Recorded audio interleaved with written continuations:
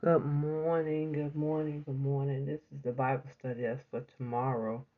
But I did my own little studying today on tradition and love. Um, this is from Song of Solomon,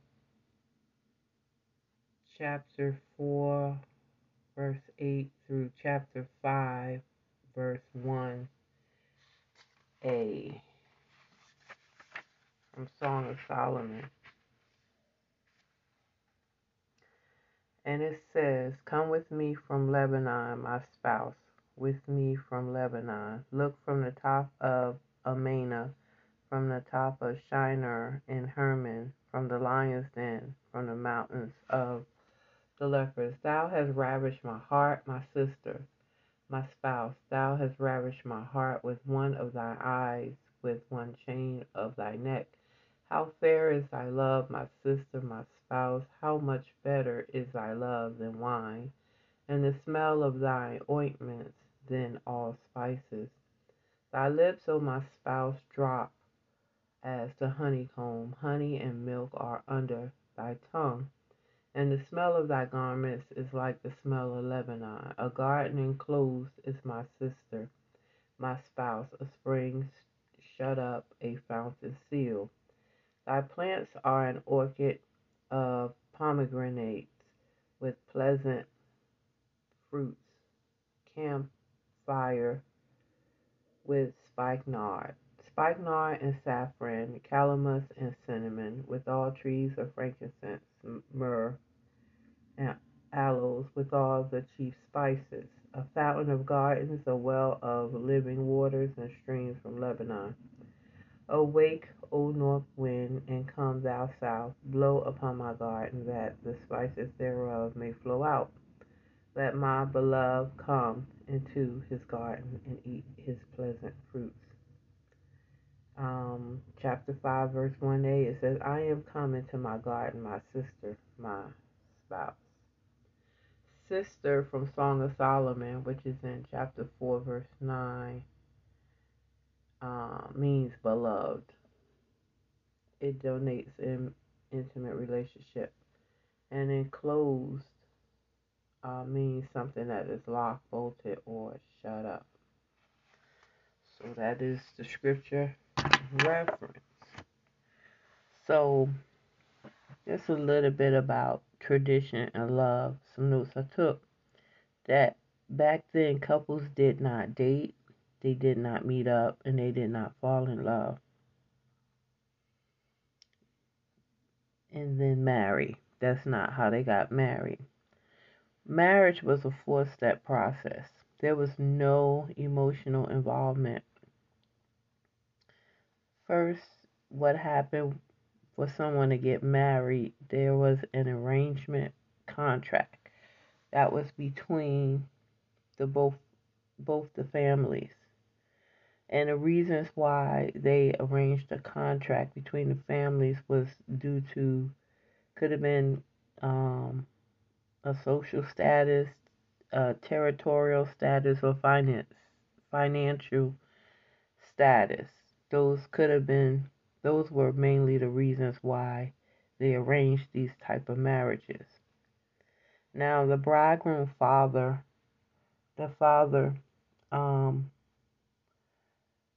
that family, the father of the bridegroom would pay the bride price. There was a price, an amount. It paid a bride price to the bride's family. So they had to pay a certain amount to receive a bride. And then the couple would after that contract was done, after that they did the contract and they paid the price, the couple would begin a year-long betrothal period. They were for 1 year after their parents had ratified the contract, had successfully completed everything they needed to do as far as the contract with them two coming together. That's when they began a year-long betrothal at that time. And the betrothal period was a sign for the groom to be prepared, to get prepared, as far as having the home ready for the bride. And then what the bride, the future bride, had to do was prepare herself for all the new responsibilities as being a wife. Now, during this betrothal period, there was no sex at all between a couple. It was totally forbidden, and no sex with others. It was totally forbidden. Scripture reference is in Deuteronomy chapter 22, verse 13 through 21, and then verse 23 and 24, and then Deuteronomy chapter 28, verse 2. So complete abstinence was required. Complete. Now, after the betrothal period, if it was successfully completed, the couples would fulfill their legal and social responsibilities to marry. So getting married was their legal and social responsibility, their obligation. And they would have a wedding feast that lasted a week. And the reason for it to last a week was it provided the opportunity for both families and their friends to applaud their new allegiance, because it's an allegiance, it's a commitment, and to celebrate with them the marriage, and also celebrate the marriage consummation.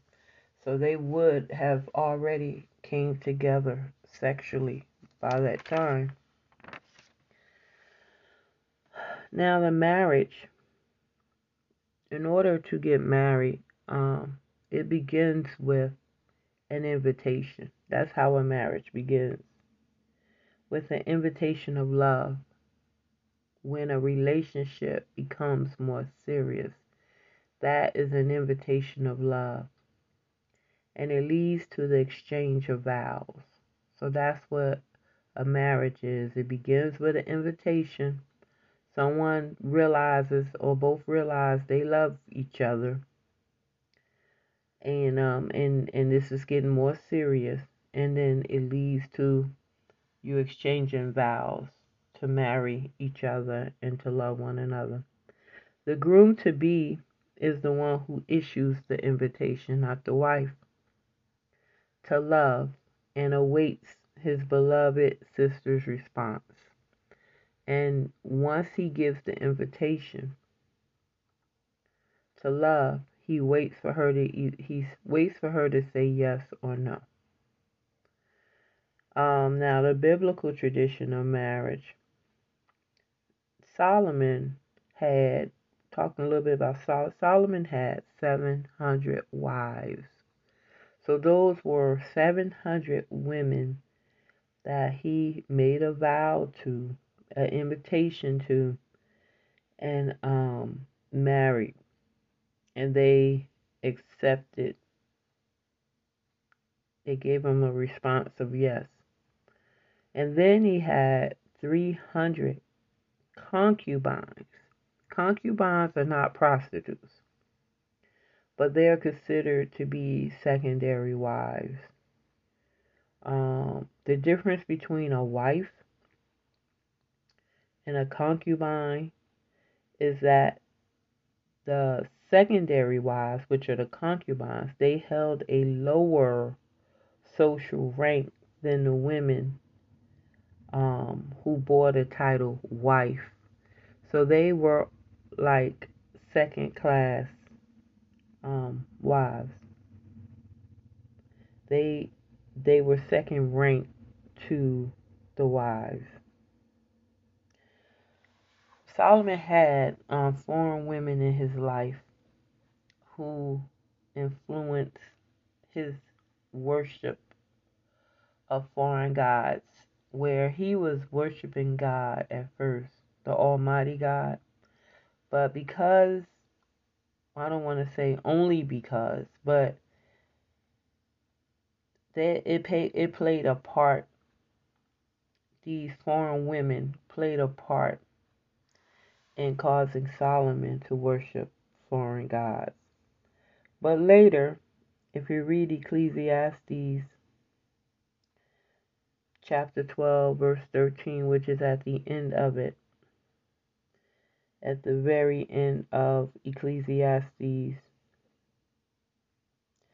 it shows that Solomon may have had a change of heart, that he had some kind of awakening at the time. Because out of the Message book that I read, the Message Bible or book, it said, Ecclesiastes 12:13, he said, fear God and do what he tells you.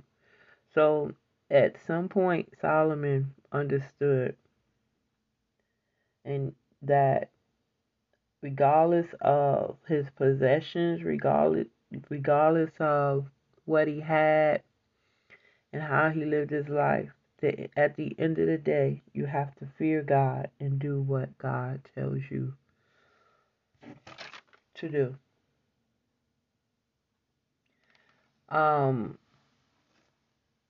Solomon was very powerful in his time.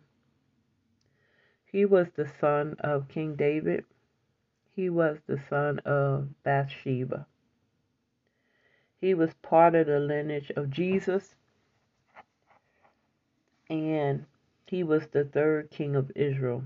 He reigned for 40 years, and he is known for his unequaled wisdom, for his wisdom that God gave him, and for his wealth that God gave him.